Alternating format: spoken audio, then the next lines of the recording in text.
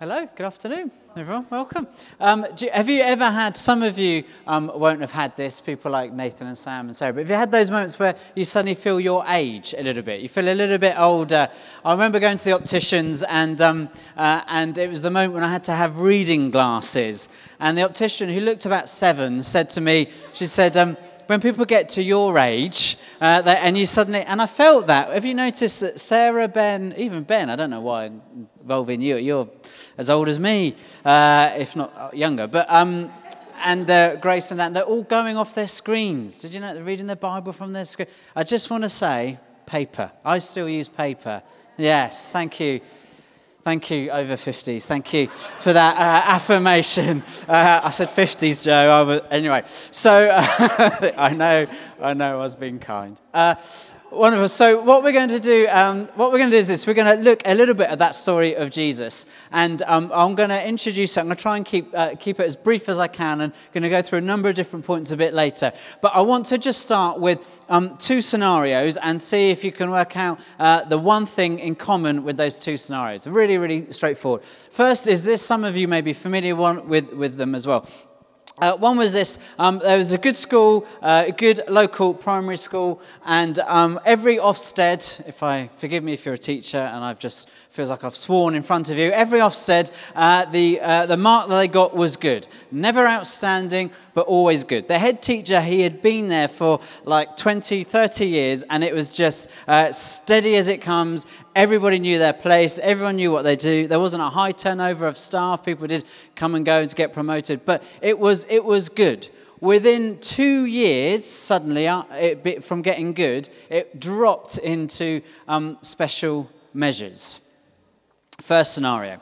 Second scenario was this. We were in a council meeting. It's a public meeting. It's up north in the Lake District to discuss something about Kendal. Is that how you say it? Kendal Town. And the council have called this meeting, and it's going absolutely nowhere. It's one of those public meetings where everyone's talking over each other. There's no kind of agenda. There's no coherence. If you're sitting there, you're just getting frustrated. And if you can't get your voice across and someone else is speaking, then your voice raises, and it all just kind of heightens.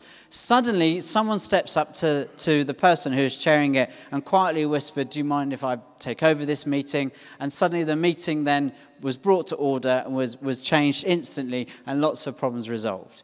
Do you know what the 2 things have in common? Leadership, exactly, leadership. The first one, some of you may know of that school actually. The first one was the school that my children went to, Hamdingle.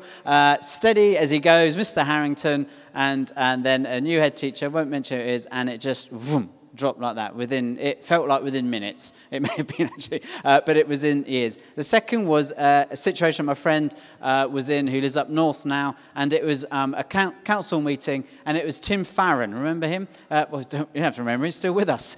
Tim Farron, former Lib Dem leader. They were in this meeting. It was absolutely chaotic, and he just stood up and decided to chair it, and it went somewhere. If you reflect back on your work context or your life context or your family or what have you, you know as well as I know that leadership plays an absolute vital role in the success and the morale of the organisation you're part of, doesn't it? It's at the end of the day, it is all about leadership, particularly in community setups and in business setups and organisations. If the leadership is really, really good, the organisation tends to go well. If the leadership is bad, on the whole, unless it's got amazing kind of infrastructure and kind of a civil service and things like that, the whole thing, thankfully, doesn't happen too much to our country. The whole thing tends to go, decline. Thank God for our layer of bureaucracy that helps keep things kind of ticking along. But on the whole, that's tends to what happened. It kind of falls and rises on leadership. Now, some of you, if you push on there, John, that would be great. Thank you. So I want to. We'll keep going now. We keep going, and again, and again, and again. That's it. Fantastic. So when it comes to leadership, no, we back a bit, steady. Don't want to give the game away. There's often 2 models of leadership that we're often aware of and we think of. One is the leader as the hero, like that, doing karate chops. That's the hero who comes and saves the day. You know, that sort of person, that's what we want. What we're looking for now is a political hero, someone who will kind of come and save the day, sort out Brexit, sort out this, sort out that. Or if there's a crisis in your workplace, what you want is someone to stroll in, charismatic figure and solve all the issues. And often we see our leadership as a hero. Okay, so that's kind of one strong, really, I'm going to go through this really quickly, one strong narrative. The other one, that's more the Christian one, but it's been made more popular through Robert Greenleaf and others, is leader as servant. And that's the more thing that Jesus gives rise to. And that's the kind of servant leadership. So they almost feel a little bit in tension at the time. Now, if you're a leader, and particularly if you're a Christian leader, in other words, you're a Christian who leads, not a Christian, you know what I mean? You have leadership position and you're a follower of Jesus. Sometimes it gets a bit more complicated because work demands at times that actually you be the hero. You step up to the plate. You make the decision. You go into the meeting and metaphorically bang heads together or get everyone to collaborate and consultative and all that sort of stuff. But at the same time, you've got this kind of servant thing rattling in around. You think, oh, I better go and clean the dishes or something. And, or I'm the one who puts out the chairs. And it's a hard thing to try and work out. Hero leadership tends to be on the front foot of things, making decisions and rising up to the challenge.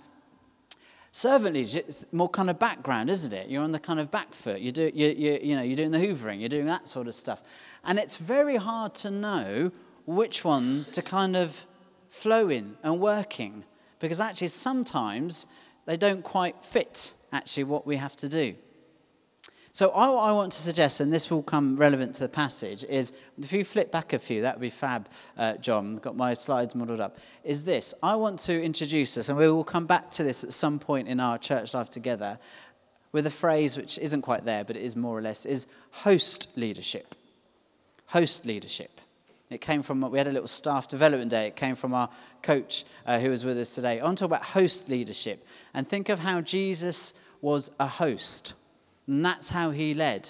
He led as a host. This story that was really well read to us with Grace and Dan was Jesus as host. He was leading the whole event, but he was the host. After supper, which I wouldn't be surprised to know Jesus here prepared for it, he sat down and he washed his disciples' feet. He was hosting it. At one point, he was on the front foot, initiating and taking the lead. At other times, he was being the servant and kneeling down. He was a host. And I imagine in this day and age where the world seems more divided than others, more divided than ever between Remain and Leave or Brexit or you're this, I'm that, and I believe this or I believe, in this kind of world of division, where we're building more we seem to be building walls, don't we? Not mentioning any names, but there seems to be kind of a desire for wall building. Actually, what we need is some hosts who actually build some bridges and build some tables and make bigger tables and invite everybody around, even those people who we disagree with and think we're a right bunch of whatevers. We invite them as well as we build bigger tables and we become a hosting church, a hosting leadership, how Jesus hosted. So this phrase, host leadership, has started to bubble up right on the edges of some leadership thinking. And I watched a TED talk about it, which was quite interesting. And the guy who was speaking brought it all back to church. He wasn't a Christian, brought it all back to... And actually, he said, well, no one goes to church anymore. So what we should do is kind of create church for people who don't believe in church. And that's called Sunday assemblies. They're quite popular at the moment around. I see you people nodding. You've tried it, haven't you? And so what they do is they sing pop songs. And they have a little inspirational talk, and then they go out and do some stuff and things like that. So it's very, very interesting. Anyway, so what I want to do is share 6 ways Jesus acted really quickly as a kind of host leader and what this means for us. But we will come back to it. So I'm hoping for some of us, this will be fresh and new thinking, be thinking a little bit about how we lead in our lives, our own little lives, with our families, our friends, and our work context. And as a church, how do we reflect this host leadership that I think Jesus is creating? The first thing Jesus does, what a host does, is initiates. The first one is initiate. We saw that with Jesus, didn't you? He initiated. There's the beautiful part in that passage where it says he knew he'd come from God. He knew where he was going. He knew what he had to do. And out of that place of secure identity, Jesus initiates and makes things happen. If you're a host, you've got to initiate it, haven't you? You can't be you've got to be the person who invites everybody to the house or invites people to be part of what you're trying to do and what you're trying to achieve and go for. He kind of took a risk, knelt down, washed feet, and became the host. Jesus was the initiator. When's the point in church when you start welcoming new people? When's the point when we all decide, I'm part of it now, I can welcome new people? And when's the point where we still want to be welcomed? Anybody kind of know when you hit that point? When that kind of crossover point comes to? Well, here's the thing. You've all crossed it anyway. So it's all our jobs to be the hosts, to be the initiators, which is a little bit more daunting for some than for others. But there's lots of ways we can do that. Lots of ways we can do that. We just take the initiative. We're hosts. We're the welcomers. The next thing hosts lead... No, sorry, John. Keep to the 6. And that's the conclusion that's just going to wow everybody, and they won't know what's coming. So the second one is Jesus invited. Jesus as a host leader, we're inviter. You see that Peter at that moment isn't very happy with what's going on, is he? He wants to take the lead. He wants to be in control. Perhaps he doesn't want to be humiliated. Perhaps he's secretly still trying to lead and tell Jesus what he should be doing. That's kind of Peter's thing, what he tends to do. What Jesus does is, Peter, invite me, come on, get washed, join in what we're doing. A host leader invites people and opens up those opportunities and spaces for people to feel at ease and reaching out, engaging with others. The beautiful thing about following Jesus is this. It's a religion, in the right sense of the word, of invitation. Jesus invites us, and then we just start inviting others along. One of the beautiful ways that I'm really gripped by at the moment, and I can't quite work out what's so cool about it, but we'll get there in the end, is, the early disciples were known as people of the way, not people of the doctrine or people of the faith or people of this, people of that. They were, after a while, got called Christians. Do you know what Christians mean? Do you know what it means? It means little Christian, little Christ. Easier for some. So it literally means little Christ, Ben. So... yeah. So, but before that, we were followers of the way, and so there's something about that we're on the way, we're on a journey, we're reflecting the way of Jesus, and our job as followers of Jesus is to say, look, I'm going this way. Do you want to come along? Come along to this great adventure of Top Church. It's great fun. It's freezing and but you get cake, so it's kind of worth it. But it's that or inviting people along the way. See, Jesus was an inviter, and that's what it means to be a host leader. You invite people. You invite people around your house. Invite people into the lives. Third one, quickly, is a space creator. Not literally space, but as in kind of metaphor. Sometimes it is physical space, but it's kind of that metaphorical space. That need, isn't it, of creating space for people. That's what hosts do. We went to visit some friends in Norway a few years ago. We hadn't seen for like 20 years. They did our marriage prep. They were like a really beautiful couple called Terrier and Edith, and like everybody wants to go to their house. And we're a bit cheeky. We booked to go to Norway, and then we let them know, we're in the area. And anyway, we got to stay with them. So, and that's recorded. But anyway, but they're just beautiful. When they open the door, you just feel so welcome. And our boys loved it because they just had space. Not just physical space, but you felt welcomed and valued and honored, and you could just relax. It was such a beautiful experience. That's what Jesus does in this moment. He creates space for his disciples. One Jewish tradition says this: when God created the world, he stood back because he created space for the world.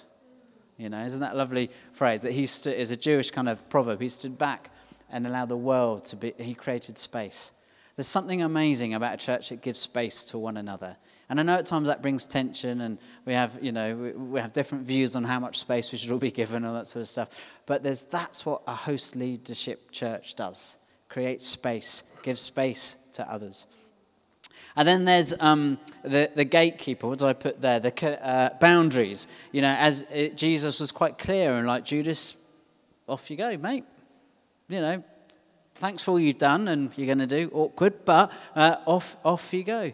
If you're the host of somewhere, actually you lay out the boundaries, don't you? Come into my house, you take off your shoes, or you drink coffee, or you leave at 10, and I'll start asking you what you've got on tomorrow, and all those little nudges that we do, and yawning, and let's pray, and all those sorts of things that we. But as a host, you create boundaries, don't you? Jesus actually created boundaries. He gave space, but he created a safe space where actually this is how we are. This is what it means to be his people. Host leadership has that sense of boundaries, and actually where we can feel a little bit safe, and actually this is what we're aiming. These are the kind of people we want to be. If you don't have that sense of boundaries, you think of it with children. They feel so unsafe and they run riot, but actually they don't feel safe. You don't get the best out of people. That kind of framework, this is the way we are. This is how we are. This is how we're going to be. Jesus then, the other fifth and sixth one very quickly is connectors. And there's this beautiful thing, isn't there, that the host leader connects and joins people together and creates the possibility of something emerging that had not happened without the connector. Isn't it amazing that Jesus sends people out in twos, and then Jesus leaves them when he dies? And someone put it like this: John the Baptist ministry, he was always calling people to himself. They had to leave their home, come to the desert, hang out with him, eat a bit of honey, put on some, eat some locusts and honey and all that sort of stuff, get baptized, and it was all around him. Jesus was a connector. He created teams of people, and actually they went out and did things and shared things. Jesus connected people. Rather than holding it all in, he enabled others to go. There's something about being a host church where we see connections. Then co-participates. If you're the host and you come around to my house and I cook you some marvelous food, that would be a miracle in itself. But if I did that, you would then expect me to eat it with you, wouldn't you? It'd be a bit odd if I said, Alex, come round, and then you eat it there and I go off and, don't see you again and what have you. And that's what Jesus does. After he washed their feet, he sat down with them again. He participates in our mission with us. He goes with us. So as the leader in that context is that we are hosting, we are inviting, we're creating space, but we're also enabling people, as it were. We participate with them. So before we share communion together, let's have a little think. Here we go, John. This is it. Next slide. And he's not going to do it now. He's going to think about yourself. Think about you as a host leader. Maybe you've got actual leadership responsibilities in your workplace. And think of how does it mean to be a host leader in that context? Think of yourself here. How can I be a host and be welcoming people here? Think of it in your family life, in your home life, with your kids, with your people you look after all around you. How can I be a host and actually create space, connect, co-participate, and then create those safe spaces, initiate and invite people? And maybe, thank you, John, next slide, just to close with, is actually us as a church. How can we be a host church? Right at the start of our time together, a year ago, as it were, for this part of this aspect of the Top Church journey, which has been going on for 800 years, actually. But this little chapter was this idea of creating a bigger table. You remember that? Not a bigger stage so we could get, more bands and more music. Not a bigger pulpit so we can have more preaching, but a bigger table so more people can get round and share. And what does it mean for us, as it were? And I just wonder, in this day and age, what we really need is places that churches can really give unique leadership by actually creating tables where we can sit around together and share the life of Jesus. Let's pray together. Lord Jesus, we pray that we might follow your example and be the host that enables and invites, that participates, that sets the boundaries and invites people to share in the great adventure of following you. Thank you for this supper that Jesus had where he was the host. May we do likewise. We ask this in your name. Amen.